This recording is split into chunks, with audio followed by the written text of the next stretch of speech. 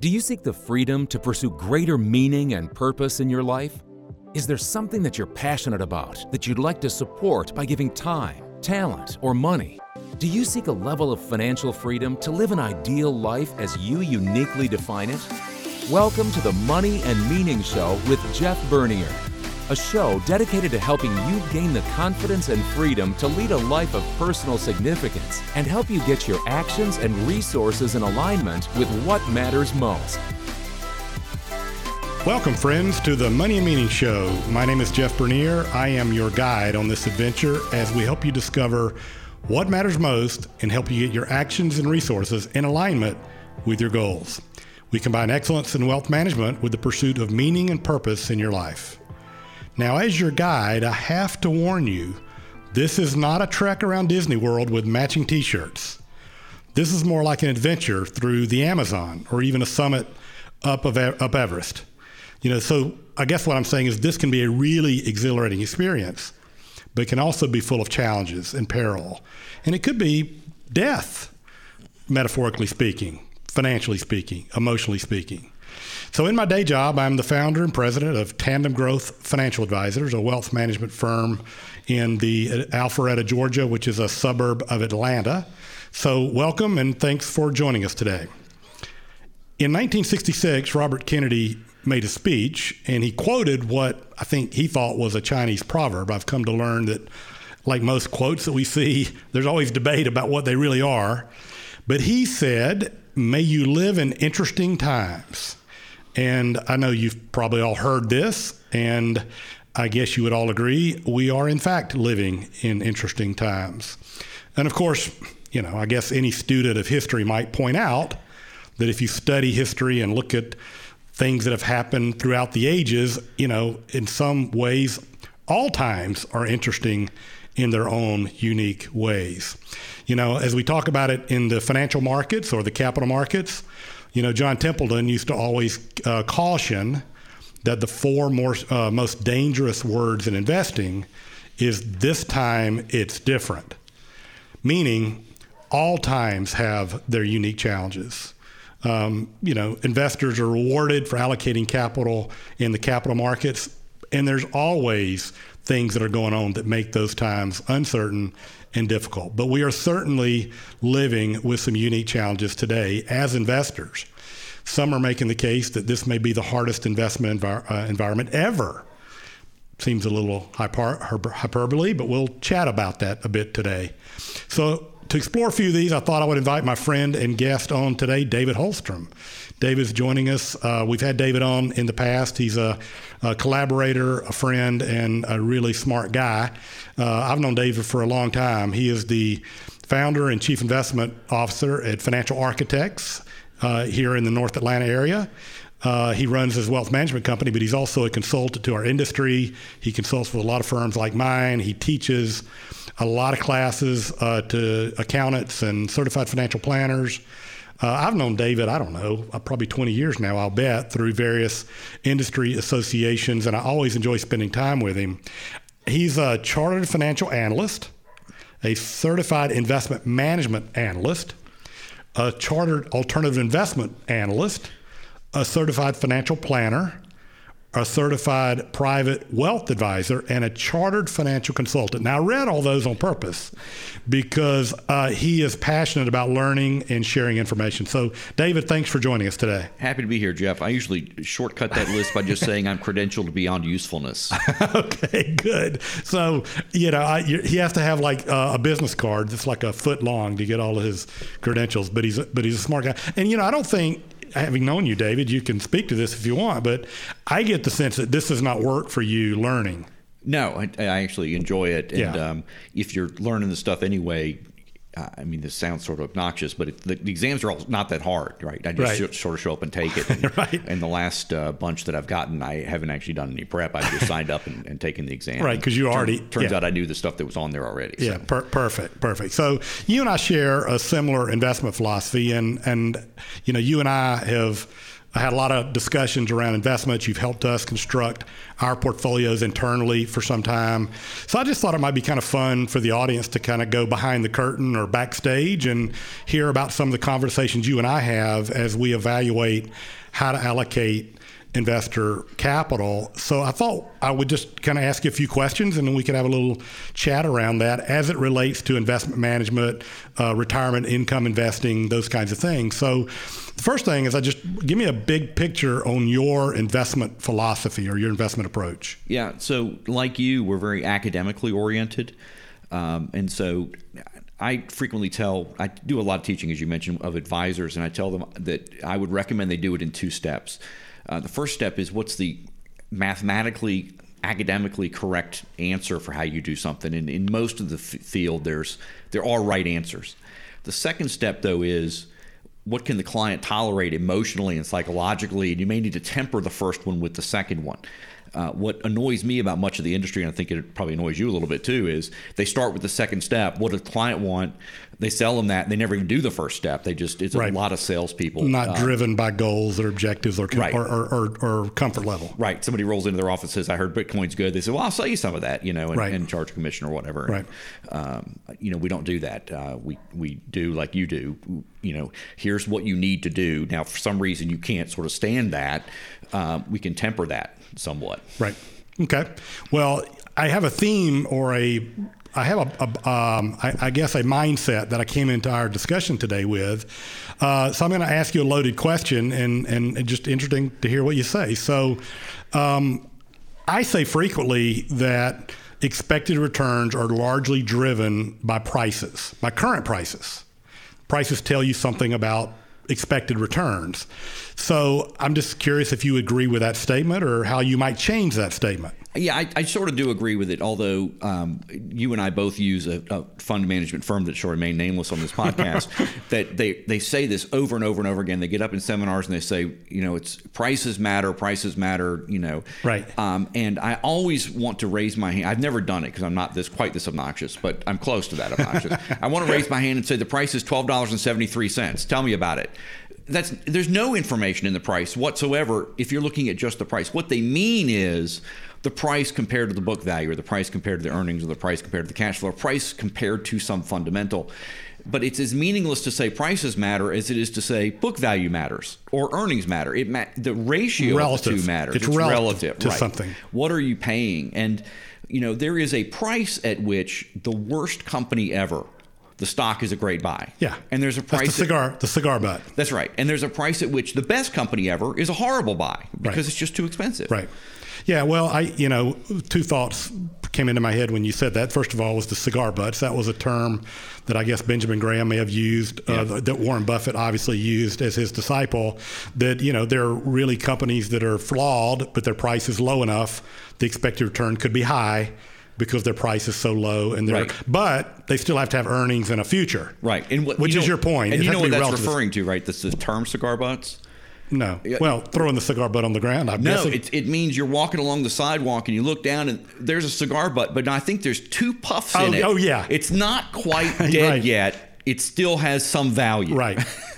So the idea here is price relative to earnings or sales or book value is helpful, but price alone is not enough. That's right. And, and the way I thought about that too is I was just trying to think about the analogy. It's like, if you were a farrier, which was the guy that put horseshoes on, and you had a farrier business, the price of your business went down in the early 1900s. Right. But the fundamentals were so bad, it's not probably a good buy. Right. So it's got to be relative to earnings. I mean, I use it a lot with like Destin real estate, Destin, Florida real estate, feeding frenzy, back in the early 2000s. And, if you bought the house then, your expected return was low because you bought it at the top. Right. Anyway, terrific. So I think we're on the same page here. Mm-hmm. Just so in building plans for retirement, how do you determine the expected return that you're going to use in your financial planning inputs or in your capital market assumptions?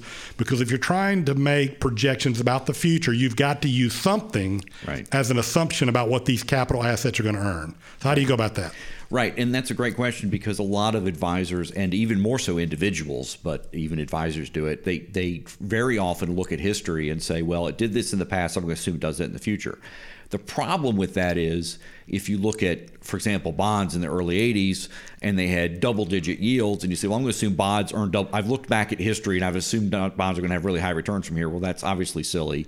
It's also silly on stocks. It's just less obvious. Right. If stocks have run up a bunch in valuation, in other words, the price you're paying for those fundamentals is really high. Right. That raises the historical returns. That does not at all raise your expected returns. Right. It actually lowers it. So you need some way to sort of anchor your expectations, and you would do that with the fundamentals. So, okay. And we can get into that. So when you build your capital market assumptions for your projections, you're using the current yield and price and fundamentals. Right. On the current yields primarily on bonds and on stocks, you're looking at the fundamentals to see, what can we reasonably expect going forward, and we can get into the technical stuff on that if you want. Well, let me just ask you a very simple question. So historically, going back to history, the real return, which is to say the after inflation return of stocks, is around 7, right, somewhere in that range. 10 gross, 10 before inflation, approximately 7 after inflation, and bonds are around 2. Right. After inflation. So what assumptions might you make about those kinds of broad asset classes in today's environment? Well, those numbers are interesting. There's actually an academic debate about what's called the equity risk premium, which is the difference between those two numbers. Why should you make 5 or 6%? Jeremy Siegel has a book that's been very popular for 20 years now on stocks for the long run, where he says it's sort of 6.5. You can look at a bunch of periods. That's the number, yeah. And he cherry picks the periods to make it look like 6.5 all the time, but it is in that range historically for the U.S., although you have some variation. You have more variation than he implies. Right. But that looks like an outlier. You're taking... The U.S. looks like an outlier. The U.S. looks like an outlier. Not a huge outlier, but it's certainly one of the better cases. We were, 100 years ago, more of an emerging market. Prior to World War I, right, the U.K. was the developed country. Right. And we became the sole remaining superpower. So to look at that history and say, well, let's assume that repeats, is probably not the smartest thing to do. So there's much better data that looks at developed countries in general, and you have worse cases. Not that it's a disaster, but I think that the 4 or 5% equity risk premium is more reasonable. The other literature on this is out of the psychology area, which says how much should people demand for risk, right? There's risk models and risk aversion measures and so forth. And nobody can come up with any model that says stocks should pay that much to compensate for their risk. So it looks like over the last century or so, U.S. investors have been overcompensated for the risk they took in stocks, which is great. But it's not clear that they expected the returns they got. They just turned out to be lucky. Right. So I think haircutting the historical data a little bit makes sense both from a global historical perspective, a psychological perspective, and also the fundamentals today don't support it either. So if your internal financial planner was doing a projection, what number would you put in there for a stock portfolio in making a promise to a 60-year-old who's retiring? Yeah, right now I tend to use 4% real, something like that. Yeah, so 4 after inflation for stocks. Right, for stocks, and about 0 after inflation for bonds. Okay, so that's a 4% spread seems reasonable to me. Now, of course, nobody knows. I mean, it's an educated guess, but it's still a guess. Yeah. And you think the relationship between the expected return of stocks and bonds is similar? In other words, the difference between the two? So compressed expected returns, but more return being a shareholder than a lender. Yes. So you're still getting an equity risk premium. 4% is not trivial to get compensated for the risk. And I think it's probably, like I said, the historical number is more like 6. I think 4 might be the number here. And I think that's still a very nice premium to get. Yeah. Well, so because of that, someone that we both read, I think, a guy named Ben Carlson, has a really good blog called A Wealth of Common Sense. And he wrote a piece recently that said this could be the hardest investment environment ever because he was, I think, alluding to what we're just talking about, lower expected returns in many asset classes, because bonds aren't cheap either. Right. You know, some real estate assets there aren't as many places where you look like you've got opportunity, although you may disagree. And then you've also got a lot of government intervention. You know, we're trying to manage the market more, perhaps. You know, we've got, you know, potentially inflationary pressures, maybe. So do you agree with his statement that this might be the hardest investment environment ever? Or tell me your thoughts on that. I think yes and no. I agree in the sense that for a naive investor, it's probably really hard, because what the naive investor does is they buy large domestic company stocks that they've heard of, and those are all expensive, right? Right. But if you're with a quality financial advisor that is diversifying you internationally, emerging markets, those are much more attractively priced. And also tilts to value, which we can get into if you'd like. I know you and I both are believers of that. Right. You probably have a premium. That factor looks particularly cheap right now. So the extra return I would expect to get from that going forward is very nice. Yeah. But if you're just sort of buying stuff naively, which in the academic literature, naive doesn't have a negative connotation, just means you don't know anything. Right. It doesn't mean you're an idiot. Right. But right. The naive view is, well, I don't know what else to do, so I can buy the S&P 500. Because it's done really well in the last 10 years. And that probably is not a great solution going forward. So in that sense, Ben Carlson is right. Buying the S&P 500 would be very challenging to have retirement work out. On the other hand, I've also seen, even in professional literature, people say just screwy things. There's people out there touting insurance products who say that, the old, you and I have talked about the 4% withdrawal rate from portfolio, that it's now 2 or it's 2.5, so you should buy annuities, you should buy permanent life insurance or something. And that's silly too, because even at zero real return, no real return whatsoever in a portfolio, if you have a 30-year horizon, which is how those studies are usually done, you're at 3 1/3%, right? In other words, if you're just consuming 1/30th of your capital every year, you'll never outlive it for 30 years. Right. So the sustainable withdrawal rate cannot be below 3 1/3% unless you're assuming negative real returns. Yeah. In which case you should just give up, buy tips, and be done. Right. Because you can get the zero real. Yeah. But in this, I guess in this environment these are challenges, but I guess what I'm hearing you say, they're not new challenges.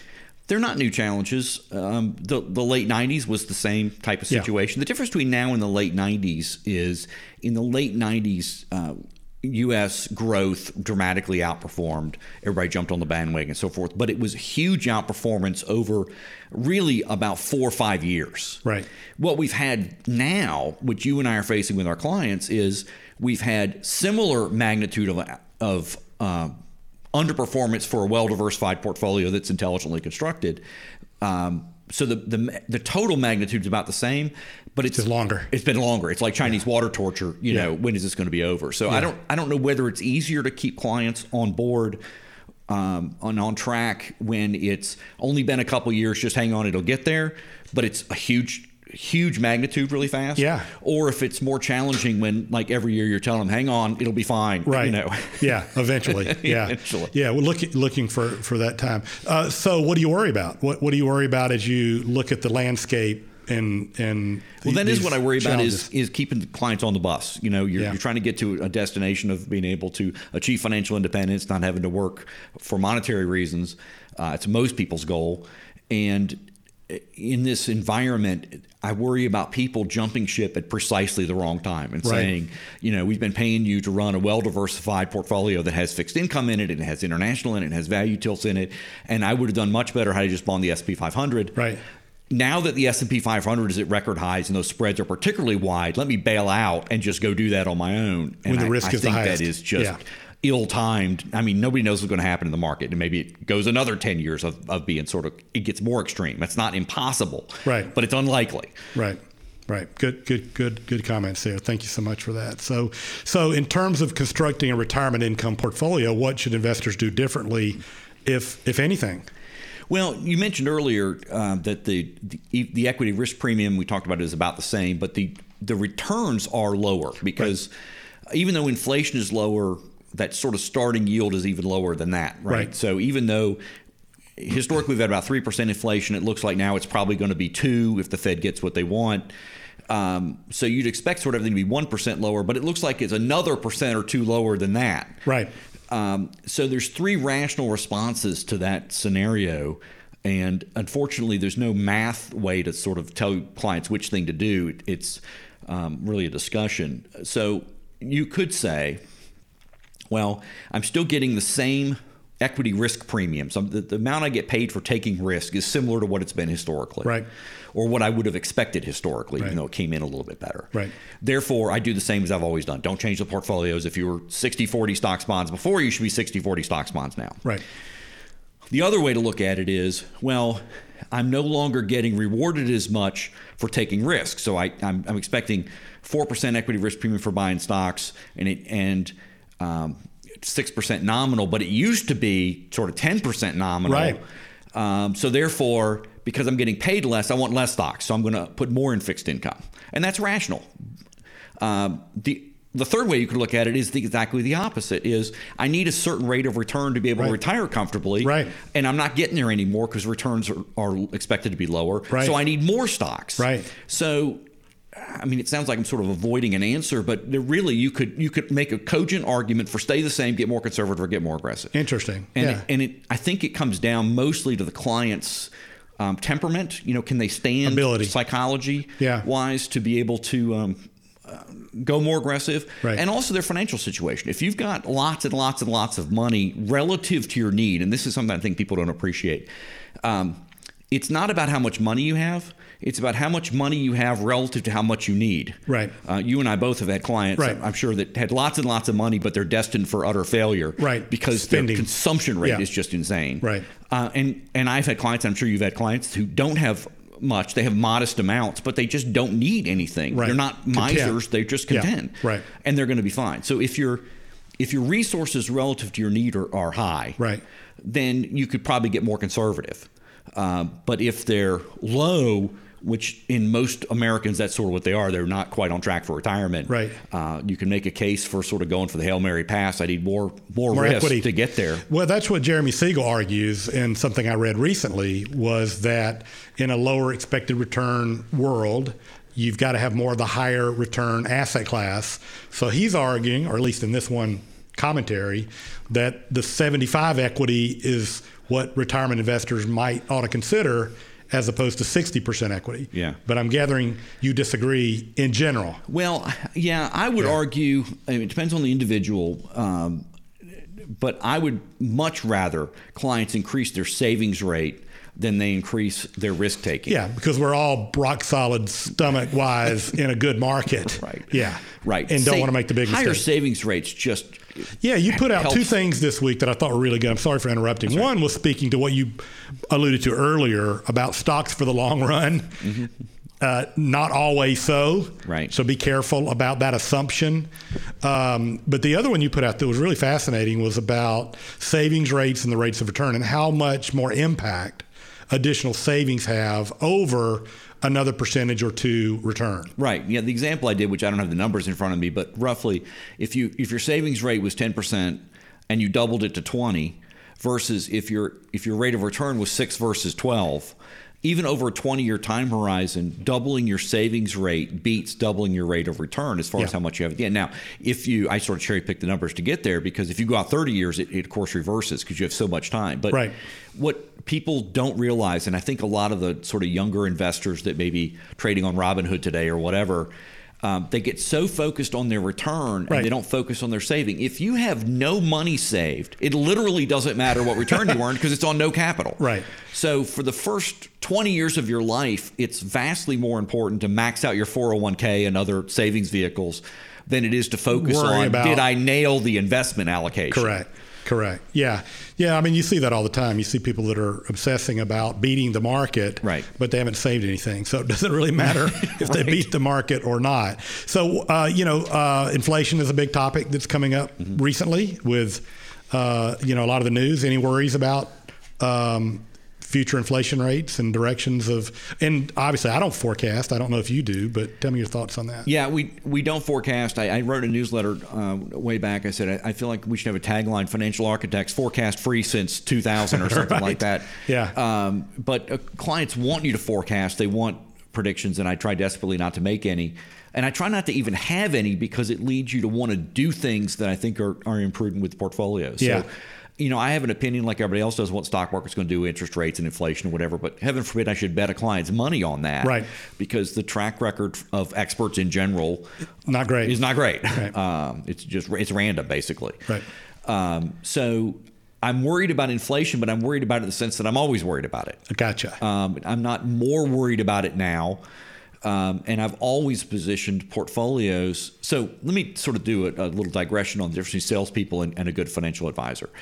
And it also correlates with people with different levels of wealth, I think, too. People who have less money are attracted to a sales type person who says or implies, I know, or I've got a guy who knows, usually a guy, what's going to happen. So I'm going to get you in on the thing. I'm going to get you into the market, out of the market at the right times. I'm going to buy the hot sector or the hot stock or whatever. Right. And that is attractive to people who don't have much capital, right? They have $10,000 and they want to double it by next Tuesday. Right. And they want that guy. Right. People who have accumulated capital would like their advisor to sort of not mess it up. Right. And that's, I think, both you and I run practices that way. A poor quality advisor says, here's what I think is going to happen. I'm going to bet your portfolio on it. High quality advisor says, here's the things that can happen, not only in the markets, but in your life. And we're going to arrange your situation as best we can so that regardless of which future we get, you're still okay. If you have premature death, somebody's got life insurance. If you've got disability, you get disability insurance. If they have a need for long-term care and they don't have enough money to self-fund it, you bought long-term care insurance or recommended they do. And also on the portfolio side, if there's inflation, you're fine. If there's deflation, you're fine. If stocks crash, you're fine. If stocks skyrocket, that one's pretty easy. You're usually fine. But in every scenario, you should sort of be okay. Right. Without predicting which scenario we get. Right. And so I guess the way that it relates to the tax question was you're always building strategies that are defense. I'm sorry about the inflation question. You're always building strategies that have defense against higher inflation or rising prices. That's right. In the strategies. Right. That's one of the risks that you're trying to have some protection against. That's exactly right. Yeah. In a diversified, constructed portfolio. That's right. Yeah. Okay. And I can elaborate on that if you'd like. That's good. That's good. So let's move on here as we wrap up here shortly. I can't. We've already alluded to relative returns and the S&P 500 versus some of these other factors. So you and I are both big believers in the evidence in research, and so we built these portfolios that tilt to certain factors that over time indicate higher expected returns. And so again, we've had a rough road here recently with some of these factors. Mm-hmm. Any changes to your strategy in that regard? No, we really haven't. I did do a letter to clients a while back, a couple months ago, and I don't do these often. It's I don't know, 5 or 10 years between these types of things. So I don't want somebody to think I'm doing this all the time. But I said that I'm the most excited about our allocations compared to a general market like S&P 500, right, than I have been in 20 years. Right. And I'm not excited about the market, so I try to say this sort of carefully so people didn't misread it. I'm not saying that everything is rosy and we're all going to make a fortune. I'm saying compared to your neighbors, right? Those naive portfolios, a well-constructed portfolio right now is particularly that is weighted to some of the factors that have not performed as well recently. Meaning their expected return going forward is better. That's right, and including international and so forth. Emerging markets, some international and so forth. So you were going to reference a story about someone and concentrated risk. Yeah. Tell me that. Well, it's the story I was going to tell was about sort of frame of reference risk. Yes, okay. Which is your phrase, I think. You may have stolen it from somebody else. I'm sure I did. But I stole it from you because I love that. It's because people really do pay attention to, on the news, they saw the S&P 500 did whatever last year, and how come my portfolio didn't do that? Right. Although, interestingly, they tend to pay more attention when their portfolio is behind that than when it's ahead of that. Right. But the story I was going to tell was years ago, I was teaching a class of aspiring certified financial planners, and one of the gentlemen in the class was older. He was a career changer. He was getting a CFP, and I was teaching the capstones. They'd been through the whole thing, and we were talking about how to construct a portfolio because they teach you all the theory in the investment class. You learn a lot of formulas, but when it comes to how do you actually do this, they really don't do it. So I would do a little digression on here's how you actually do it. And we were talking about how much international you should have in a portfolio. And this guy, like really smart guy, I think he had been a CFO of a company and so forth.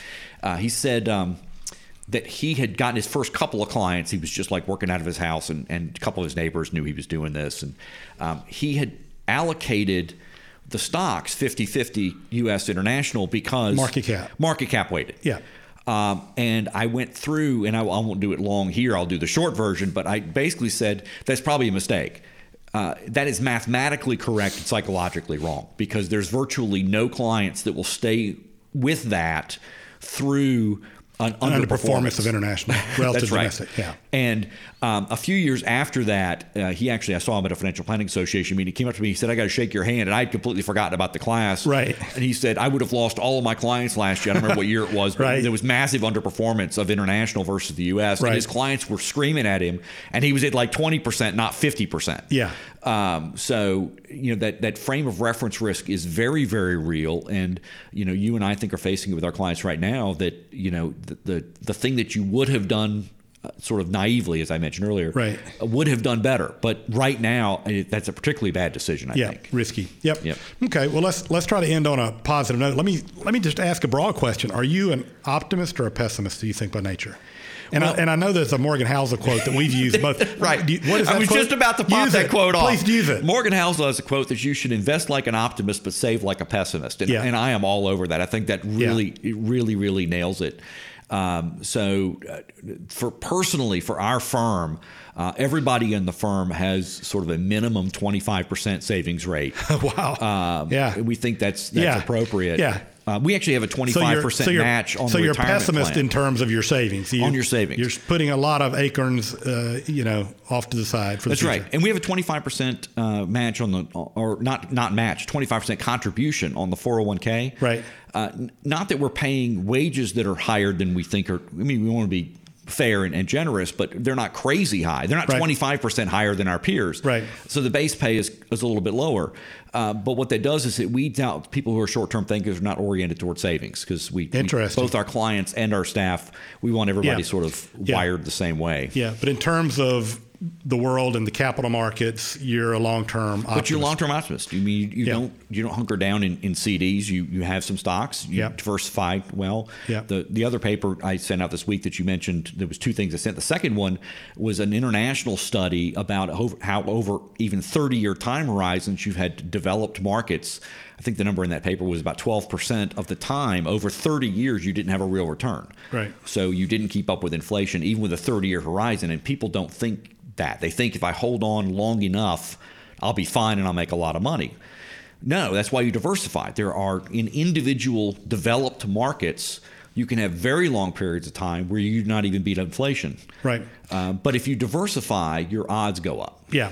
Okay. But in terms of being an optimist, you read Factfulness a while back, I think, the book that we reviewed here on this podcast, talking about obviously that the world is getting better. We just don't know it because it's not in the news. It doesn't make headlines. Well, the other thing is that the bad things tend to be sudden events, and the good news tends to be gradual. Yeah. You don't get very many days where they announce we cured cancer. Right. What you get are thousands of days in a row where the ability to cure cancer got a little bit better. Right. And so it doesn't make the news and it doesn't impact us. And so most people are really, really miscalibrated on how bad the world is. Right. Yeah. Okay. Well, that's awesome. I've read a couple books recently that I thought will have the same theme, which were 10 global trends every smart person should know, which again, it just shows you long-term research on things like, poverty and clean water and healthcare issues. And again, if you read that a little bit every day, it will make you an optimist, a rational optimist in terms of the global trends. So at any rate, this has been great, David. I really appreciate it. I know you have always been a resource to us and to the industry, and we appreciate it. So if someone wanted to find David Hulstrom in your firm, what's the best way to reach out to you? Yes, the website is www.financialarchitects.com. That's a terribly long domain name, but there was not shorter ones available. So financialarchitectsllc.com. And I have on there some newsletters, and especially if you like the technical stuff, I have a quarterly piece that is for financial professionals that is long and goes into a lot of weird things that I find interesting. And I sort of started it by accident 20 years ago, where I emailed a couple of buddies and it got out of hand, and there's thousands of people on that list now. Yeah.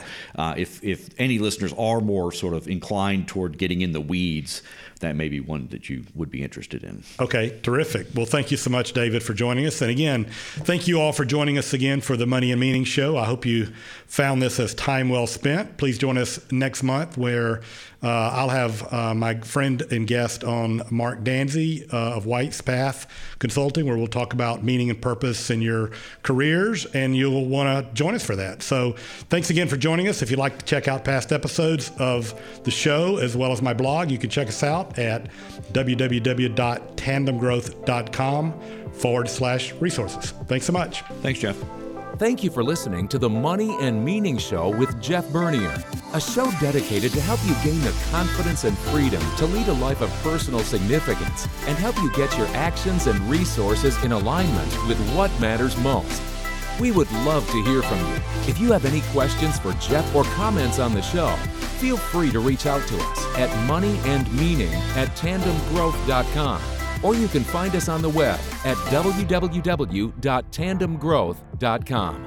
Jeff Bernier is the President and Chief Investment Officer at Tandem Growth Financial Advisors, LLC, an SEC-registered investment advisor. This show is a production of Tandem Growth Financial Advisors, LLC. All information discussed is general in nature, is provided for informational purposes only, and should not be construed as specific financial, legal, or tax advice. Listeners should consult an attorney or tax professional regarding their specific legal or tax situation. Listeners should not rely on the content of this podcast as the basis for any investment decisions. A professional advisor should be consulted, and/or independent due diligence should be conducted before implementing anything discussed in this show. While information presented is believed to be factual and up-to-date, Tandem Growth Financial Advisors, LLC, does not guarantee its accuracy, and it should not be regarded as a complete analysis of the subjects discussed. Tandem Growth Financial Advisors, LLC, does not make any representations or warranties as to the accuracy, timeliness, suitability, completeness, or relevance of any information prepared by any unaffiliated third party, such as guests on the podcast, and takes no responsibility for the same.